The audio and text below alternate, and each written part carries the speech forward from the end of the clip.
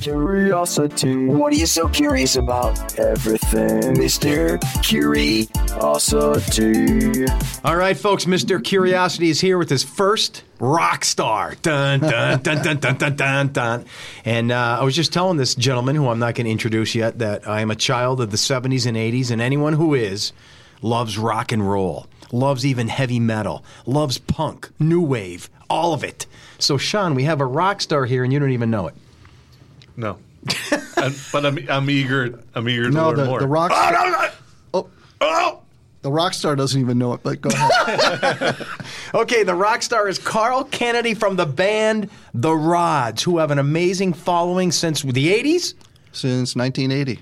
Unbelievable. So let me start by saying thanks, everyone, for the downloads. Keep them coming. Spread the word. We have interesting local people. And Carl and I go back a long time, but I don't know much about this guy. We just kind of, our paths connected, and I know him, but I don't know him, and here we are, and now we're going to get the whole history of this guy. Hello, Carl. Hello, Joe. I can start out with, I moved here. My wife is from here originally, so that's how I wound up. That's the people connection. ask me all the time, how did you wind up in Carbondale? I'm like, a woman. What other reason would there be to move? It's always money or a woman, right? Exactly. So I... Well, I want to tell you the rules of the game first. Mm-hmm. You see this bell right here? Yes. If I get inappropriate or say anything that you don't want to answer, you hit that and I just immediately shut up. Okay, there we go. Okay. No, shut up. So I came here. I bought the dress factory in Simpson, which I believe is near your... So Simpson is where I grew up. Right. So I bought that old dress factory right by the bridge and made it into a recording studio. So that was, bands were coming in from out of town. And, where are you from? I'm from Ithaca, New York, upstate New York. So you were born and raised your whole life Ithaca? Yes. Mm-hmm. What did you do for a living? I was always a musician. My wife, I got a part-time job at PNC Bank, I think, when I turned 42. And my wife shook my hand and she goes, "Congratulations, you're the only person I know who's never had a real job until their 40s.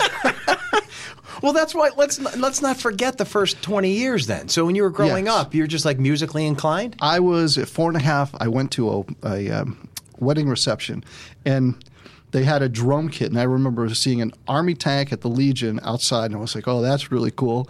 And then I walked in, and I saw this drum kit on this little stage with a railing. I remember the railing and the drum kit in the middle. And it was like the Hallelujah, like the white light and the Hallelujah singers. I'm like, oh my God. And from that point on, that's all I wanted to do. I was obsessed with drums. Mm-hmm. So obsessed. This could be a bell moment. Do you want to tell me the year you were born or your age? Yes, no, I'm happy to tell you how old I am. I'm now 67. I just turned 67 the 27th of January. And you look fantastic. I'm not just saying that. Thank you very much. And I think the podcast with no video really enhances the look. But you are kind of an unassuming metal guy. You don't look. I don't know. I think. Well, I think it's I think all three of the Rods have been like that. The guitarist is a guy who. He was a conservationist. He worked for, I can't remember what in New York State, but forestry or whatever. But we would go into diners, long hair, and these old guys would come up, Dave, give me some ideas on fishing. I'm trying to catch this kind of fish. And these old guys, like talking to this long hair. We would go out golfing. They'd be out on the golf course with long hair and cut-off shirts. Gary is the bass player. He's an expert in nanotechnology at Cornell. So we're all very quiet. And people would look at us in the dressing room before shows, and they would say, oh, my God, these guys are like going to be this wild heavy metal band. I don't get it. There's no way. And then, of course, we go on stage, and it's like a three-ring circus. My daughter, when she was young, she saw videos of us at the Palladium, and she said she called us two mops and a gorilla. So you kind of turn it on. You become a different person. Totally, you play. It's showbiz in a way. It is. But back to Ithaca. So when you're a teenager, or you're playing drums, you're gathering with guys. What are you doing? Well, troublemaker? No, never a troublemaker. No. Always involved in my drums. I played as much as I could play. In fact, my parents had an apartment house, and I would come home and I would practice drums until like 6 or 7 at night. And the poor people, some people moved because of it. My mother's like, I'm sorry, I don't know what to tell you, but I was obsessed with drums. And then I started playing guitar at night after. So I was just constantly playing music and from early on. Mom and dad musicians? Any of them musically inclined? No one? No, only a few cousins now have some musical talent. But But at that point, nobody. But I'm trying to think. So you were born in what year? Without me- 1953. So 53. You already outed my age. No, so- but I didn't want to do the quick math, so I'm trying to picture your time. So it's 63. It's the late 60s. Late 60s. I mean, it's your classic Beatles generation guy. Absolutely. Could you tell me about that? Like, huge Beatles fan. I'm trying to understand you. It seems like everyone I listen to is your age now. Everyone I grew up with, and every single one of them, whether it's AC/DC, Blue Oyster Cult, pick any band, they say they were influenced by the Beatles. Absolutely. I saw them. I was living in California at the time, and I saw them on Ed Sullivan, and I was like, wow, amazing. I think I don't know how old I was. I must have been 9, but I was thinking, oh, they're from Britain, but they sing in English. I was like so stupid, I didn't even, Yeah. Oh, they sing in English. They They're sing from in another American. country. They're Yeah. even worse when people say.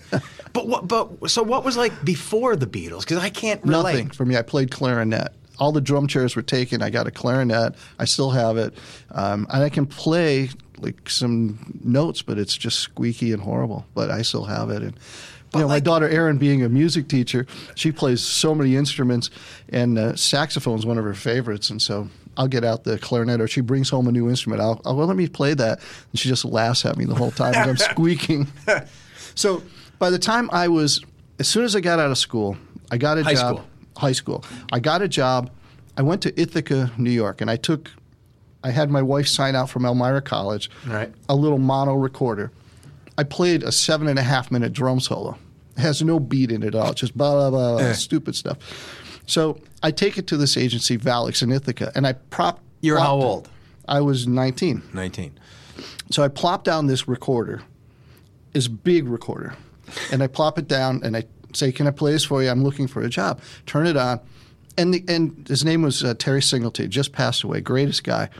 He listens to all 7 minutes. Now, there's not one thing that would say I could play a drum beat. So it's just you doing drums, like a drum solo. Me doing drums. It probably sounded horrible. Yeah. And it was probably horrible as well, just the playing. He listens very kindly, and he says politely, sorry, I don't have anything for you. But thanks for bringing it in. So I pack up this huge thing and take it out. It's like a suitcase size. Take it out. And next day I get a call for this band for an audition, Big Daddy and the Duquesnes. So Big Daddy was James Brown, Blood, Sweat, and Tears, Chicago, and it was all the stuff I was into. I did an audition. I got the job. No. So right away. So now I'm touring the whole East Coast. But educate me. So this term you gave me, Big Daddy and the Duquesnes. They were what? They were like they were a big horn band. That played with all of these artists? No, they played all around. They were playing that music. Oh, I see. They were a cover band, but they played all that music. I gotcha. And so we did the East Coast, and we did all the colleges. So why did they pick you, do you think? They saw something, or were they just desperate? Yeah, I think they were desperate. I think they had no other choice, No other choice. I mean, first of all, Teddy did all the James Brown moves, and Teddy was Big Daddy, and he was phenomenal and doing all the funk stuff and Sly and everything. He did all that. Why would they pick a white kid who couldn't play anything, who didn't know how to spell funk, right? Just like, okay, he's our drummer. But pimple-faced 19-year-old outside of Ithaca, and these guys were all in their 20s or even older? They were older, a little bit older, I think, even maybe 30. So what's this like now? Is that you'd say, Mom and Dad, incredible. I'm leaving? This is it? Yeah, that was it. I was out. I was on the road. And Chuck Carrington, the keyboard player, let me stay at his house because I lived in Pennsylvania at the time, just over the border from Elmira. And he actually worked with me and taught me swing, like how to play with the horns, and the horn guys would work with me because horn guys are really, like, if anyone doesn't know this, they're touchy.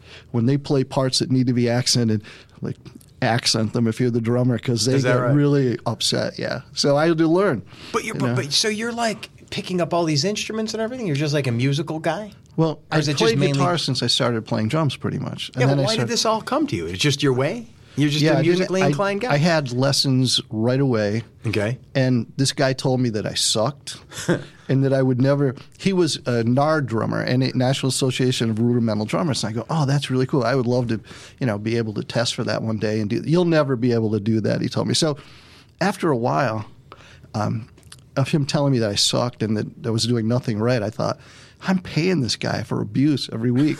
This doesn't make sense. I'm not the smartest guy, but I thought, yeah, maybe I should save my money. Yeah. So I stopped taking lessons from him because of that. And I did eventually become a NARD drummer, a certified drummer. So that was exciting for me, just out of spite. And I don't know where he is. I want to kind of show it to him, my little certificate. Look it. Yeah. Take that, See? fathead. So now you're in your 20s and you're with this cover band? Traveling all over, full time, 5-6 nights a week. And I mean, there's a big stage for a 19-year-old punk. It was great. It was But a it's huge not exactly education. the music you wanted to play, or was it? I don't Oh, know. I loved it. Oh, you loved it? I love all kinds of music. That's been the misconception, me being a heavy metal band in the Rods and writing it like a third or more, almost half of the material. Everybody thinks I'm the big heavy metal guy, and that's all I do. But I've always loved all I guess kinds I would of just music. assume that too. Yeah. I mean, you can't listen to Bread. I do. I love it. David Gates is great. I just heard the song the other day. You hear that, John? You can. So you're going to listen to I get Guitar Man? No, and a lot of everything? times I'll get my Mr. Rogers sweater out, and I'll put on some Bread. Diary? Oh, all right. Well, shut up about that. All right. So what's the next jump in your life? You're single. You're in your 20-ish. You're moving around. So meeting a lot of people. Big Daddy comes to an end. So I immediately go back to Terry at Valix Agency. And I say, Terry, I'm looking for a band now. And he goes, I don't have anything. Sorry. Next day I get a call for a band. It was formerly Brian's Idols, recorded for RCA. But they were now called Raw Meat, which was one of the worst possible names, especially this Is this was a precursor to Guar? Yeah, I have a Guar story, too. So we got to get to the story. So anyway, the next day I go for the audition and I get the job. And so now I'm touring all over. And Early 70s? Yeah, early 70s, probably 72 now, 73. And so, but I wanted a record deal. I wanted to do originals. I was already writing songs. And I would say that without doubt, like if the Guinness people came by and saw my song catalog, now I probably have 70 songs published with BMI, but I have a lot of songs that have never seen the light of day. And I think if the Guinness people came by, I think they would certify me as having written the greatest number of horrible songs of all time. I have some piano songs that not only do I cringe, when I hear them, I think, oh my God, no one should ever hear these. And then on the other hand, I think, is it a learning curve? Are they getting better? Well, I think it's a Monty Python movie as well. So bad. So Raw Meat, what is this like? Raw Meat. I actually took my bass drum head and it had some artists. I go, will you do a Raw Meat drum head for me for my bass drum? He comes back with a steak with little white gloves, like stick hands, and white gloves like Mickey Mouse. And it's a steak with a big smile on it. And it says Raw Meat. Oh my. It was the most embarrassing thing. So and I it's paid cheesy. for that. Yeah, it was horrible. But I used it. What was Raw Meat like, if you had to say it's like this band? Raw Meat was an amazing band. In fact, they were an amazing band. Amazing band, yeah, absolutely. Like, is it like Deep Purple? Is it, yeah, exactly. That kind of stuff. We did a lot of, like everything Raw was, Meat. yeah, no. Anyone in Raw Meat that went anywhere? Yeah, Dave Porter. Okay. From 805. They've had some hits. They were on RCA. Great band, great singer. Huge band in upstate in the whole tri-state area. Okay. But did very well nationally with a couple of songs. Is that right? Yeah. He's phenomenal. Dave is great. He actually sang on my first solo album. He sang 2 songs. But trying to think who else was in the band that's done well. But they've stayed together in some form. Brian and Joe, the bass player, and they've all stayed. But they had great vocals, and they were just a fantastic band. So anything from Emerson, Lake and Palmer, Deep Purple, Elton John, like they did it all really well. Is that right? Mm-hmm. Very, very good. I was the weak link in that band again. You're just being humble. So my story jives with yours. I want you to know, when you're doing all this, I'm like 6, so I'm not of age yet. Just so I can. No, that tell makes me feel bad. No, I don't mean it that way. I just want to let you know. I want to let you know when you're bringing up some of these bands, I may not know them because I still haven't entered that part of my life. You didn't know Raw Meat at 6? No, I didn't know Raw Meat at 6. Travesty. That's a travesty. My mother said Raw Meat will cause trichinosis, so I stayed away from it. All right, so then what happens? So I was with them, and I wanted a record deal. I wanted to be on a major label. That was it. That was my goal. Like, I don't want to just play covers the rest of my life. Yeah. So I quit. And just cold, they were not happy with me because the band had gotten tight and we were playing all the time. Yeah. And they're like, we all fit well together personality-wise, and they were not happy. And they really put pressure on me to not leave. They told me I was a fool. I would never get a major label deal. But did they want to just keep doing covers? They did, except for Dave Porter. Okay. And who eventually splintered off and started 805. Okay.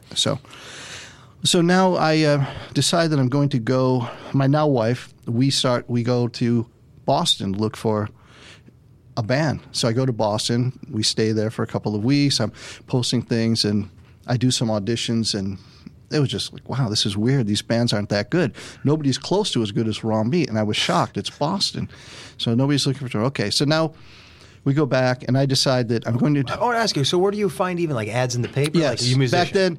You go to a music store and people post, or you look in the paper in the back, they'll have advertising. So you're just winging it. I'm saying, winging it. I have no connections. What are you doing for a living? How do you support your wife? How does she support you? I don't know what's happening. Well, I'd saved up money from playing with Raw Meat, and she had a job. You got your money from Raw Meat? For more Raw Meat, yeah. I was making a bundle with that.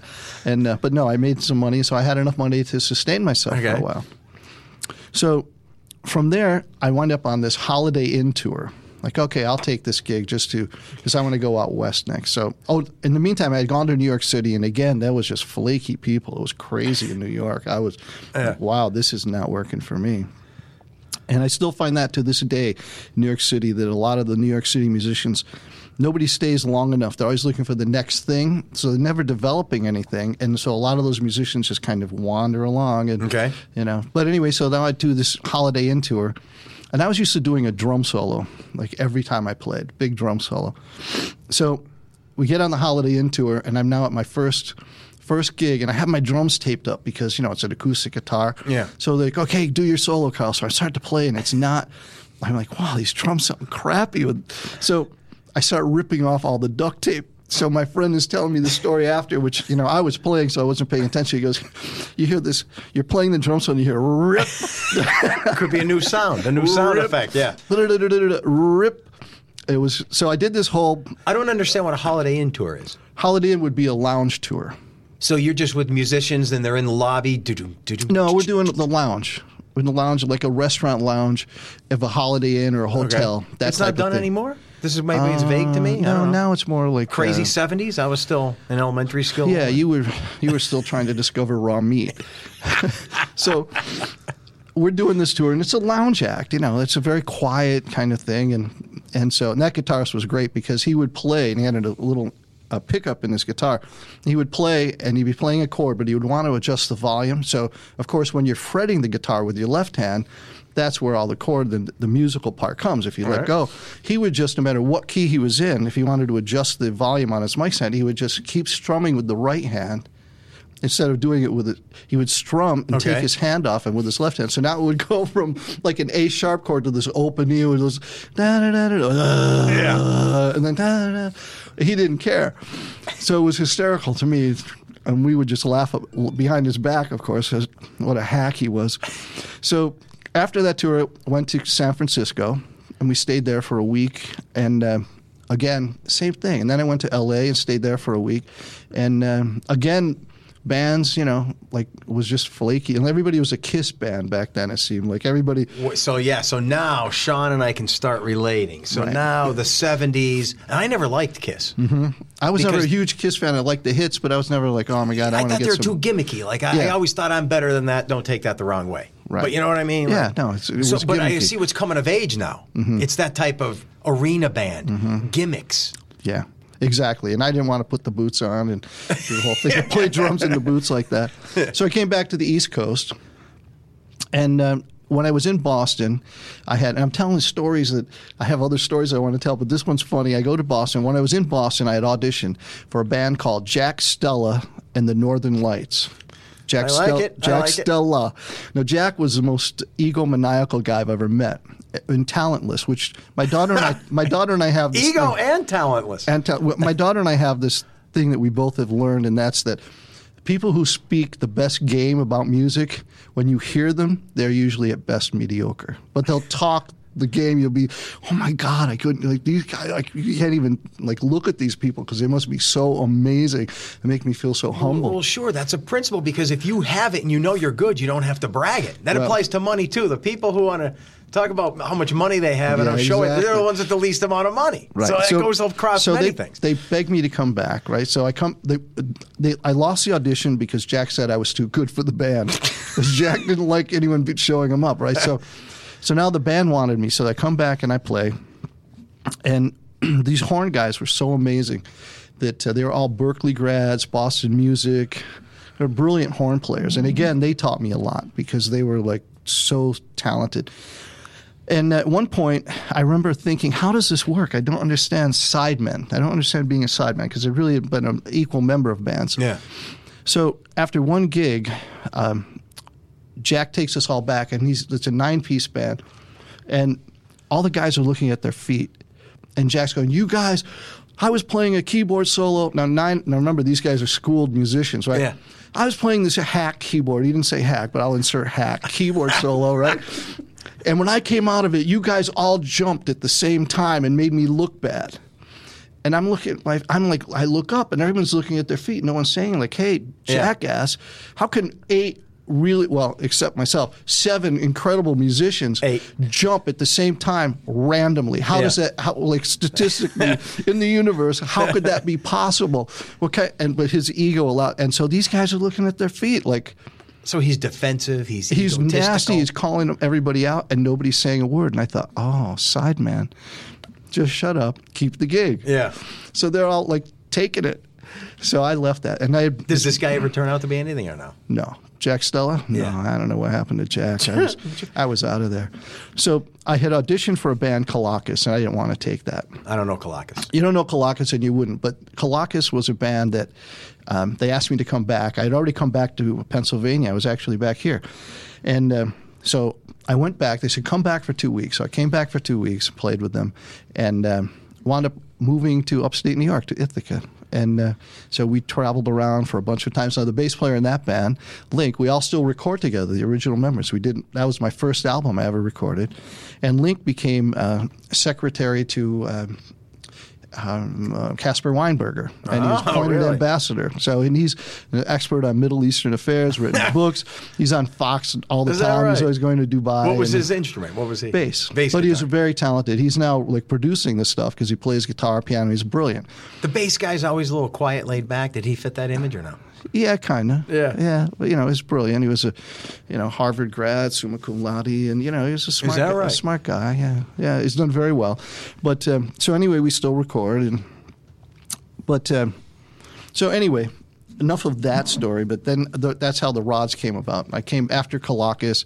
I wound up with the Dean Brothers, who had a regional hit with Annie Burns. And the Burns sisters. Did they find you or you find them then? No, I was playing, and they came to me one day, and our light guy, Denny, who's a very short little guy who's really a sweetheart, and he and I roomed on the road with Colossus, and Denny comes to me one day, I'm in a music store, and Joey DeMeo from Man of War, and David Feinstein from Elf, and they're in the car, and Denny comes in, and with his little voice, he goes, Mr. DeMeo and Mr. Feinstein would like to see you.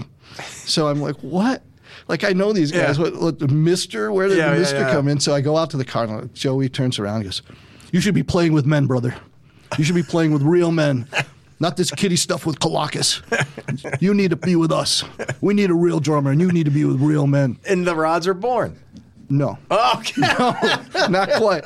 So Joey and Rock and I put together some little thing, and we wrote some great songs, but it never came off. So then that's how David and I splintered off. Joey started Man of War. I was the first drummer in Man of War and was with them while they got their deal with EMI.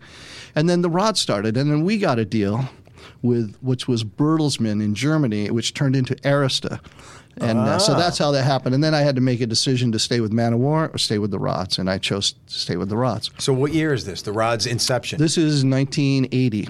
So the 70s are over. They're 80. over. Mm-hmm. I mean, so now 80, I guess that's the beginning of a lot of these hair metal type bands. So you're striking it at the right time. Right. So now we were actually...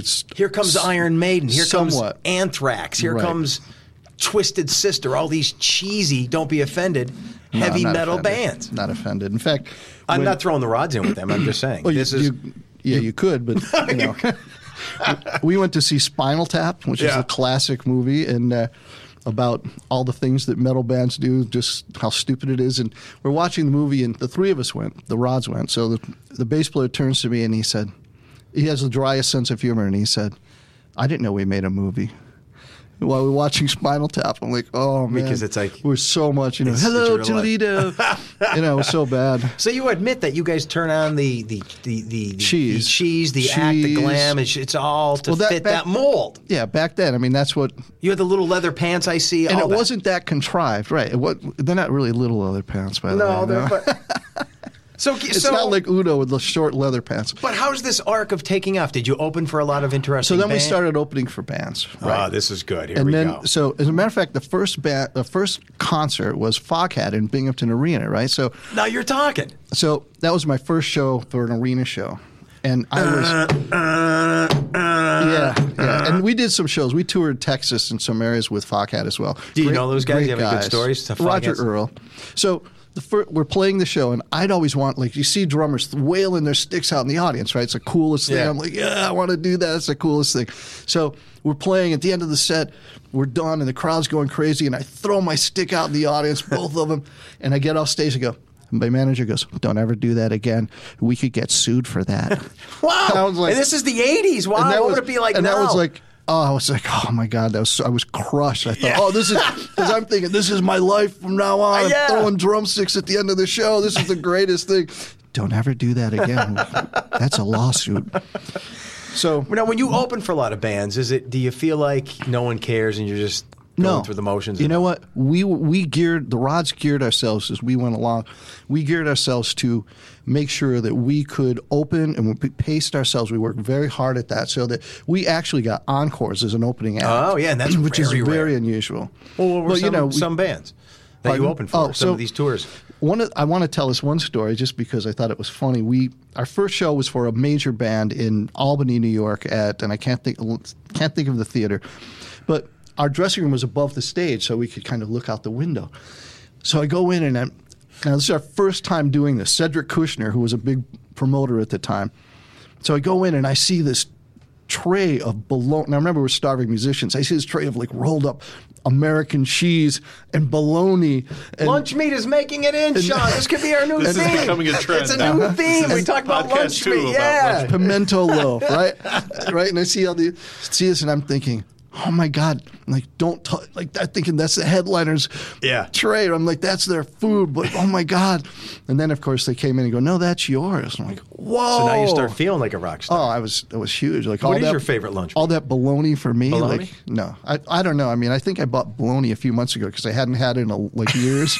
And I had a couple pieces. And I was like, okay, I'm good Brings now. it back to you. Yeah, you're good for a while. So the rods are opening up for... We're opening up. And this band was an incredibly heavy band. Okay. And this was my first disillusionment with meaning, not that it was disillusioned, but it was a shock that sometimes in show business things are a facade. So now this heavy metal... Oh, we know that, Sean. This heavy metal band comes out with motorcycle and leather and machine gun. So I'm watching, and I see this very machine gun, right, spraying the crowd, and I'm like, this is so badass. And I see, and it's from up there I could see closely, it's very effeminate, like moving very, very, like, effeminate. An effeminate machine gun. That's like a tough one to picture. I had seen it a million times, and I thought it was so badass. But then watching it there, I could see, and I didn't realize that, that was the personality, but it looked so badass. But I was like, oh my God, he's really not a badass. He's just a really smart and nice guy. As I got to know him, right? I thought you were going to say it was Lita Ford. No, it was an act. But anyway, I was like shocked. So the deli tray was a big thrill that it was ours, and so. But yeah, so then we went on tour we opened for a number of bands. Danny Joe Brown, and the Danny Joe Brown Band was the singer for Molly Hatchet. Oh yeah. We toured Texas and a bunch of, some states with that, and Danny Joe Brown wanted me to play with him so badly, and he has such a huge ego. And he would stand there, and his manager would tell me one So night he's what in Molly Hatchet? He's the lead singer. He's the lead singer, okay. He was the lead singer. Danny Joe would stand there with his arms folded and looking really cocky, and now he said to his manager, Carl, Danny Joe needs a drummer like you behind him. Danny Joe, when he's out there singing, he's got to have someone like you behind him. You need to join this band.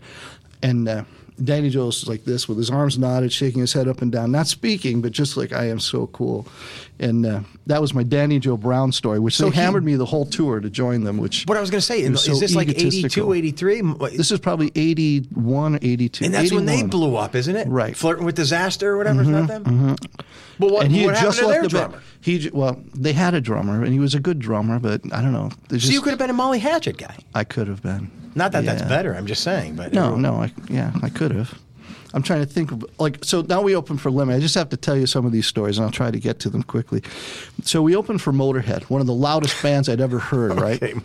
And so we have been compared to, when our album came out, we were reading from these British magazines that we are the American Motorhead. Like that's been our little thing forever. That's not bad, right? Motorhead. No, it was cool. We didn't know who they were, and then we picked up the album. We saw these guys in leather and Ace of Spades. Like, wow, these guys look badass. We're like little. Where's the tea? We all like tea after. Nobody drinks or does drugs. We see these guys. So now we play the show with Motorhead, and they're so loud. And after the show, I'm like in my house. They laugh at me because if there's a fire.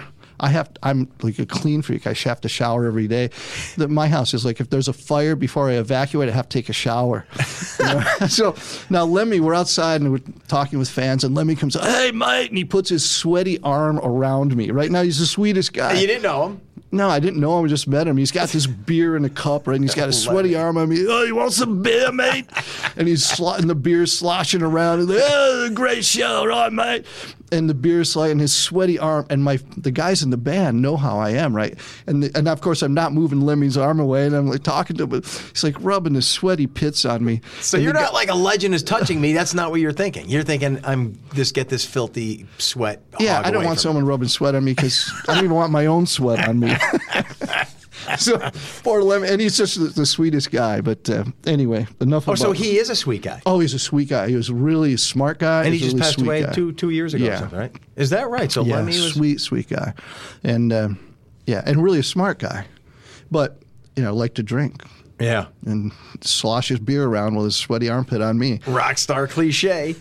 Motorhead, Foghat. I mean, the tales go on. Well, we got asked to do a tour of England with Iron Maiden. Okay, so here we the Beast go. on the Road. So now that was fun. Like, I don't have anything crazy on that other than, we just, every show was great. Iron Maiden, seeing Eddie come out with a big beast, and they treated us so well. They're so kind. But is it what we're thinking for a guy like me who has no musical ability, who is heavy into rock and pop music? Is this like a big rock star lifestyle? Or is it's all an act, and then after the show, everyone's quiet and they go on their little bus and they live a quiet life? Or is it all women and drugs? I don't know what's going on. We've toured with like a lot of bands. So with Iron Maiden, those guys were really focused, They were very focused guys. And Bruce Dickinson had recently joined the band, and they were focused. They were up in the morning. We were all eating breakfast in the hotel. Everybody hit the bus. Long sound checks, like nothing really crazy. No big partying. Now, when we toured with Judas Priest, in fact, I have my drum tech. Now, I had these huge drum, like road cases that were red with my name on them. There's rods, Carl Canedy, and a number, because when they get packed in the truck. My drum tech, his nickname was Machine Gun, because he was a little crazy and he was super intense and he had no sense of humor, and I don't think I ever saw him smile. Is that right? So now we're on tour with Judas Priest doing arenas, right? It's our first show. He makes a corral around the drums. Huge area, like takes up this huge amount of space, and the manager's like, "You can't do that." And he tells the head crew guy of Judas Priest, "Don't touch those." Like, you can't do that. You're lucky to have a little space to set your gear up. Get it on, get it off, and shut up. So he's got this huge space. They were big at the time, so they can throw that around. Well, no, we were doing that, and we were nobody. But the guys, my crew guys set up all that Machine Gun, and he was so intense. And the crew guys in Priest actually laughed at him, because Judas Priest crew were notorious for being nasty. Iron Maiden told us stories how they were forced to take equipment off from the front of the stage into the audience because Judas Priest crew was so tough about things. So now my guy is building. Meaning no one touches my stuff, no one messes with my equipment. Just get the gear up, get your crap off the stage, because you're the opening act and we don't care. Get it off. But for us, they were very nice. But the crew guys said, "Look, we do the same job he does. We respect him for that." But in terms of living the lifestyle, at the end of the show, Judas Priest had a chorale, and they were all hot women. And every night I would see Glenn and KK heading to the bus with 2 women. Like each. Picked out of the crowd? Each, exactly. The big chorale of women. They would each select 2 women, not 1, 2 women. And they Out would of the crowd, and that's it. in their corral. No, they were all, their road crew would select women who were very interested in meeting, quote unquote, the guys. That was Carl, not me. I guess we can't go on. Interesting. And off they would go with 2 ladies every night. Unbelievable. So I mean, we were all like just looking, like drooling. That's like, so oh my God. disgusting and immoral. It was disgusting and immoral, and we were so jealous. Yeah, but even musicians who aren't globally known, I bet you the ladies were throwing themselves at you guys too. Even at opening there band, was right? there was some of that, I suppose. Yeah, Yeah. I'm not going to talk about it, but there was some of that. PG show. Yeah. So this is the mid '80s now, still early '80s. No, this is still 82 maybe 82, now. 83. Second album, Wild Dogs. At that stage, I'm getting to like Blue Oyster Cult. I'm getting into. You have any good Blue Oyster Cult stories? You ever meet those guys? Yeah, or we tour did with shows. those Like guys? that was the first. Actually, the first show we did in Binghamton, I was talking about throwing my sticks out, was Blue Oyster Cult. And that was Oh, it great. was? Yeah, it was great. So you opened for them, or We opened for them. Buck Dharma, great guitarist? Great. And David, the guitarist in the Rods, of course, cousins with Ronnie James Dio. And They're cousins. I They're didn't know. cousins, See, I yeah. didn't do my background history here. yeah, so they're cousins. So they all knew each other from Ithaca. Because Blue Oyster Cult, some of those guys are from Ithaca. So we all kind of knew each other. But David knew them even more so because he had toured with Elf. Okay.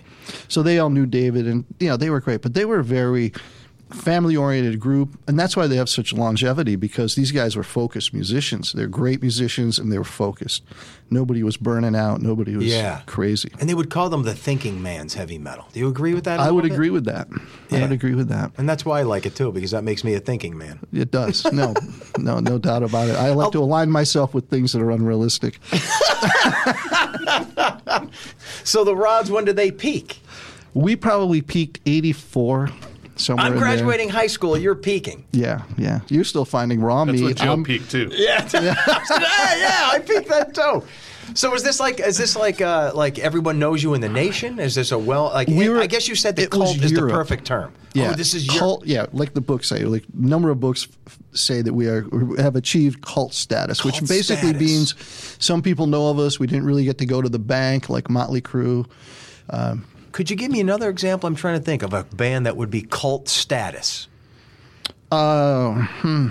It's tough, right? Because You wouldn't know of them. I guess that's right. I'm trying.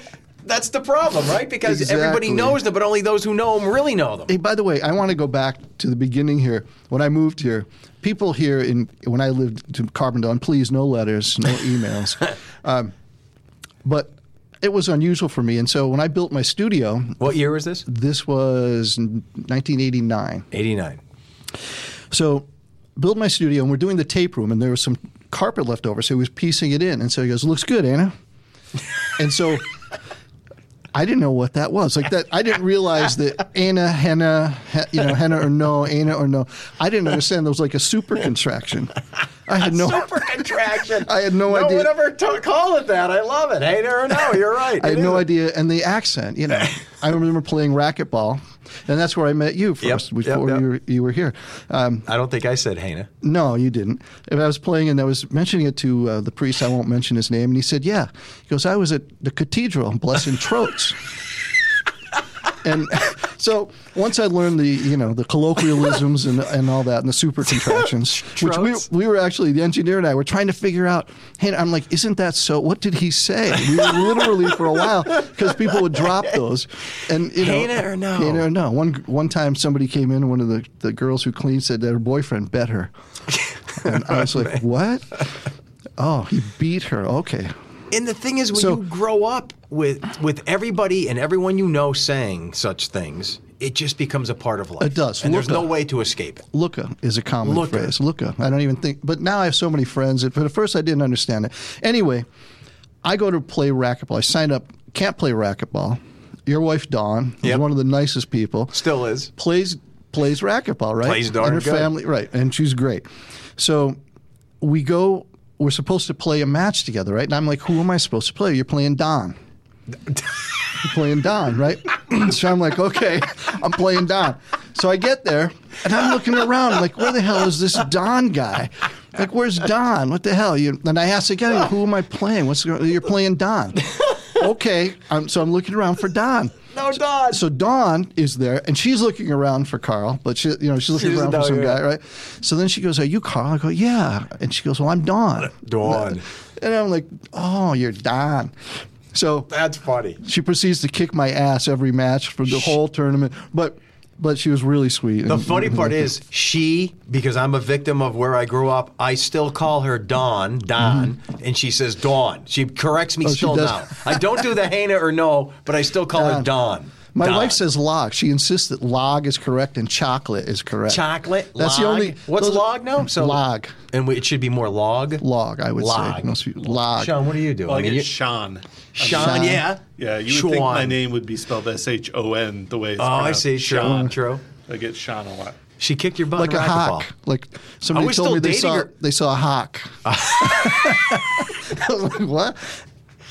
A hawk in the sky. So anyway, that's Ain't or no? so that was my first experience here that I wanted to mention. That was No, I'm glad you did. I was dating Dawn at the time, Right. and I used to like playing racquetball with her too because when she was in front of me, it was a vision of loveliness. You know what I mean? I guess enough so that you married her. That's right. So you I was really- distracted. You really are the thinking man. You know? Yes. So when did the rods? So when we peaked, it was kind of what happened was after the Iron Maiden tour, we were asked by AC/DC to actually do the next tour with them. Come on. Yeah, and that was great. But What do you mean it was great? Did it happen? it didn't happen. Oh, it we didn't had a manager who our attorney said was very small-minded, and as it turned out, he was correct. And so we're like the classic showbiz story of a band that has poor management. And so there was a thing called buy-on, which still exists. Like if you go to pay to play in L.A. and New York, that's how it is for the most part. But so AC/DC wanted $40,000. Arista. But can I stop you right there? How does AC/DC choose? I always wondered. I go to a lot of concerts. Who chooses the opening band? Most likely, like in this case, Iron Maiden wanted an American band when we did the show with them. But is it the guys or their management? Their management, record label management, try to get something promoter. similar? They want someone That's in their price range. Well, let's say the band is capable of filling 80% of the seats. They want a band that's going to fill the other 20 or potentially fill the additional 20. So that's how they want to choose things, you know? Something that's complementary to the bill and to the fans, but also going to put fill some extra tickets. So AC/DC knew of you guys. They knew because we had done so well. The press was crazy for us in England during that Iron Maiden tour. We were getting tons of press. So they asked us to perform, to do the tour. But it was a $40,000 buy-on. Arista UK, all over it, paying their half. Arista US wouldn't pay the $20,000 because Clive Davis, and I have a story about that quickly. But so that didn't happen, and I was like, let's borrow the $20,000 and let's go.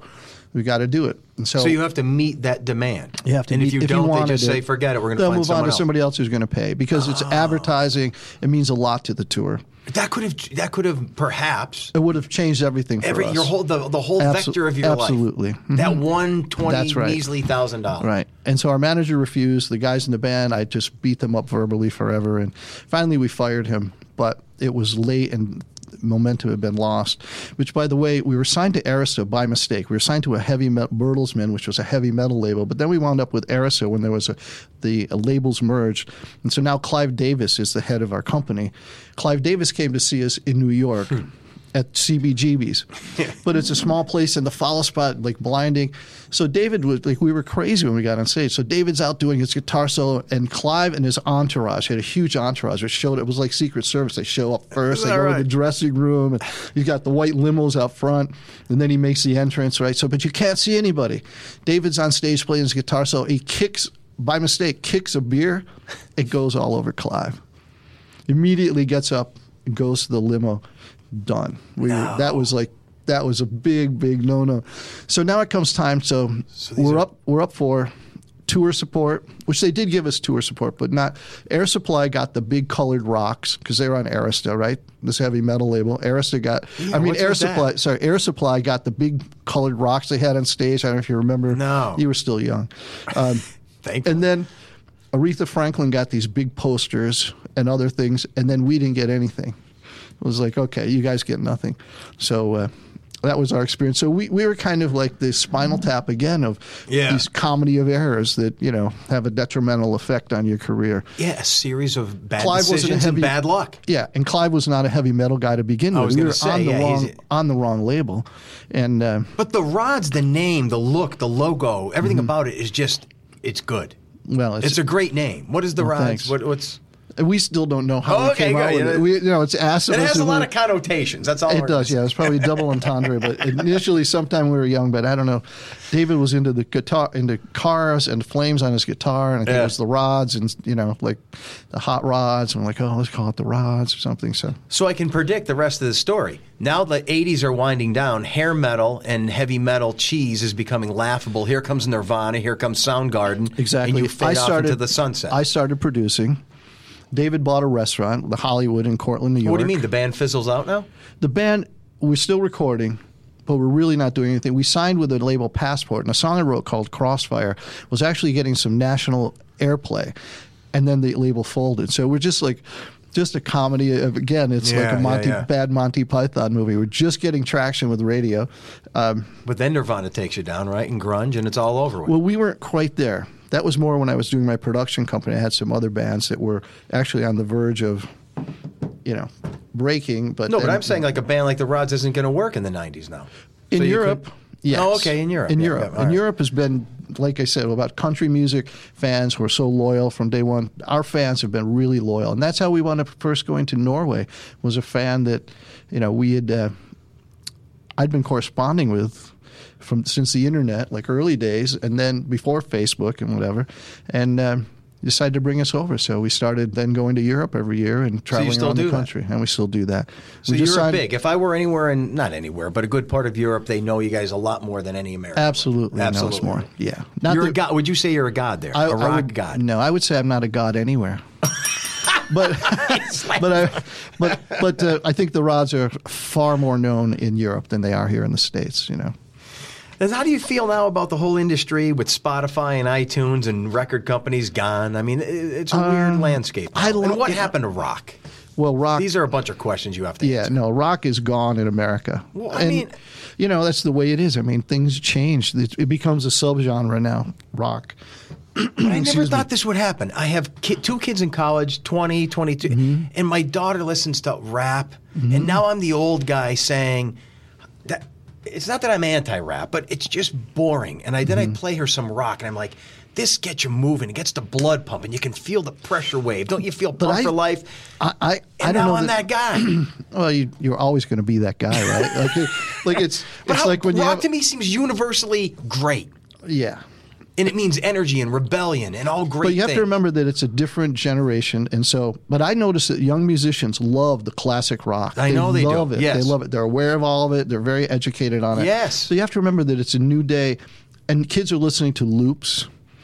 Like all that stuff is a loop. It's just to create it. But it's a groove. There's a pulse to it. And that's what they're reacting to. So when you say... Ooh, see, you're educating me. What do you mean? So like rock music has this great feel, and that's the pulse that you felt, that whole energy. But they've grown up with that. So when you hear a song... And I educated myself when I went to a disco in France. It was a club. It was a total dance club. I don't dance. You'd think I would dance somehow, but I don't dance. Not that it would be horrifying to see, but you would think I danced, but I was always the entertainment. So I'm sitting there, and I started listening to what would happen, and there would just be this boom, boom, boom, boom. Bass drum starting, right? No music at all. But at certain tempos, people would sit, and they wouldn't react. And at other tempos, Nasilia, boom, boom, they had no idea what the music was. People would jump up. So as a producer, I started learning that the pulse was key to every song. The arrangement, but also that timing, that pulse was critical. So I brought that to everything I did as a producer from that point on. I was in France producing an album at the time. But it's not a powerful pulse. Well, see, to you it's not. But to them, that's the groove. It's like the whole rap thing is a whole different. It's not an up-tempo, like Panama kind of thing from... Why can't I get it? Well, here's what I'm saying. If I played to an alien life form, Communication Breakdown by Led Zeppelin, and then I played Post Malone or something, you can't say that the first by Led Zeppelin is powerful and blood-thumping and moving, and the other one is just boring. What am I missing? I don't know what to tell you. I mean, it's a different. It's apples and oranges. It's not the same thing, you know. And you're trying to plug in your worldview of that music to their worldview, and that's why you're the old guy. And I'm sorry to say that. Well, do you feel what I feel and you try to ignore it? Or no, you don't feel I what embrace I it. I love all music. I love the fact that it's changed. I don't love the fact that when the Grammys don't really have rock included in certain things, yeah, right. Or they're relegated to like not being on TV or like broadcast. I think that's it's a huge industry still. So you're kind of ignoring something that, you know, you're marginalizing something that really shouldn't be marginalized, but it is. Maybe and that so can help it though, because then it'll develop an underground. Well, it still exists. It always has. It was like, but maybe it'll bring it back. Even in the 70s when Ted Nugent was selling out arenas, it was still disco. Right, but he was still selling out. He was still selling out arenas, so it didn't go anywhere. It was just not radio didn't grab on. And if you think about it, the bands you listened to probably when you were young, you probably didn't get them from the radio. You weren't listening to Communication Breakdown on the radio when it first came out. No, you're right now. So what's the new Carl Canedy now? Real estate guy, producer? I have so many things. You would think that, you know, Mr. Medicare would be like relaxing a little bit, but what's going on for me is I have the Rods album. This is the last album that I have here. You gave me a nice copy of here. Brotherhood of Metal, released on vinyl, 2 vinyl albums in red. They're actually color albums. It's a beautiful. Is it a resurgence? Setup. Well, this has been the best Rods album we've done since the early 80s. Well received critically. I've done probably 60 interviews around the world. It's been But what very I'm saying well is, received. did you fade away and now you feel it coming back, or no? Or if you there's definitely a resurgence. There's a resurgence. This has been a big resurgence for the band. So, in fact, I was saying to you about, once again, this sold out. I went and bought all the copies for our fans who bought the album. Is that right? Yeah, at Joe Nardone's. I had to buy them out when the first pressing because it sold out immediately, and we didn't even have copies ourselves. I bought them, and we had to send them to the fans because we had to buy them wherever we could. But so it's been a really good resurgence for the Rods. We're doing some dates. We're headlining Legions of Metal in Chicago, May 15th maybe, and we're doing an outdoor show, a big outdoor show in Cortland, New York, on July 3rd. We're doing Blues on the Bridge in Binghamton. And then I just signed a deal for this album in Japan because the rest of it was worldwide except for my 2 exclusions were Japan and South America, which they licensed to South America, but I licensed to Japan. So we may be going to Japan. I'm negotiating some things for Europe, and we just licensed some albums worldwide. Is this a Bell question? Is this still big money? Like when you're out in Japan or in Europe touring? No. Gobs of money rolling in? If I took my royalty check from this, you and I could go to McDonald's. I don't believe Sean, that. I don't believe you could probably have something Sean, from the dollar menu. Yeah, but if you have a show and 5,000 people show up, I don't know what a number is, 1,000, and they're each paying $50 a ticket, where's all that money? Nobody's paying $50 a ticket. Most of the big shows we do are festivals where you're. Oh, I see. So there. Yeah, and then you're going to play clubs and whatever. So when we headline, we get paid okay, and we get paid okay overseas, but. You have to remember that for us to make any real money, to make a little money, it's a $10,000 cost right off the top for us to go do shows. Oh, just because of equipment moving. Yeah, expenses. Yeah, exactly. So you're doing it for the love. We're doing it for the love. So I have 2 new projects. I have a new Canedy album, which is 3 local guys. Mike Santisiero, Tony Garuba, who plays with me in the Jeffrey James Band, which tonight I'll be at the Tiki Bar in the Woodlands. Not that anybody will know that by now. But yeah, this when is this comes out, this will be remaining days of February, so it's past tense. And then Charlie Rossello, who local guitar god. So we've done a whole new album, which is great. Chris Collier has mixed it. And then I have a band, the 450s, which we recorded in Miami, which was the singer of Young Turk is the member of the band, right? And that's one of my favorite bands that no one knows. No one knows. And then the 2 brothers from St. James, both bands who recorded in Simpson. And St. James, I never got them a deal, but I did get Young Turk a deal with Geffen and Virgin, 2 different deals. So the studio is still there? I sold the studio. Sold the studio? Yeah, and it's been torn down. And now and you're a real estate guy, and your wife is pushing you around. She said no more of this drum stuff? No, I'm playing all the time. Yeah, I'm just kidding. But the Rockin' Realtor is what I just finally Rockin' Realtor. Just started this. Who do you represent? You want to say that? ERA One Source. Okay. Anita Aurora is my broker, and yeah, so it's actually real estate has been very good, but it also allows me to go and do whatever, you know. And the kids are grown, so now you don't have to feel like a bad dad for not being Erin's home. a music teacher, and she got tenured this year. And I'm going to not. I know, Sean, I'm going to do this. Thump on the mic, but she was that's pretty tenured cool. this year. Yeah, Because she still talks about you. You know, jumping up on the desk and the class she took, and how energetic you were, and how kind you were to her when she had no clue what you were talking about. You tried to explain things to her, and she's like, "Oh my God, I don't Great get it." kids, and they were great students. And in the backyard here, you were a guest many times, so we go way back. Yes, and the Pixie Chicks, when Patty and I were doing children's theater, and the Pixie Chicks came here, and I wrote What is that, early the 2000s? song. Yeah. So we had good times. That's how Carl and I know each other, and we converge paths. I got to say this before we end. 2 things, maybe 3 things. I got to ask you the cheesy best drummers from your history, because you have guys like, is it hard to drum and sing? Guys like Phil Collins and Don Henley. I never thought it was. But, you know, I've seen local drummers who play, and they're kind of like, the tempo starts like becoming a wave up and down, faster, slower, faster, slower. I never found it a problem. I don't think those guys like Henley, Phil Collins, they did. And I wanted to mention before we go quickly about Young Turk. I have so many Young Turk stories that I'll have to share with you. But yeah, because the public wouldn't appreciate them.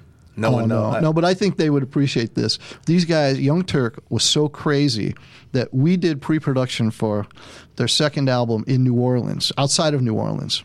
And I had to come home. Erin was a baby, and I didn't want to be gone so long, so I took a week and I went home. I had to literally take $100 bills because they got per diem, right, for food. They were so bad that I had to literally every day call them and tell them where I had hidden money. I had to roll $100 bills up. I rolled them around D batteries in one flashlight. I had them buried them in the bottom of a bag of frozen peas. And every day they would call me and go, "Where's the money today?" And I would go in the drawer, and you'll see a flashlight. And when you unscrew it, you're going to find $100 bills. That's how bad they were, because they would just blow it in. So you had to do it in installments, hidden installments. It was like the wild dogs. This is the rock and roll. The wild dog theory. If you go away for a few days and you put out a pile of food for 4 days worth of food, it's gone in an hour.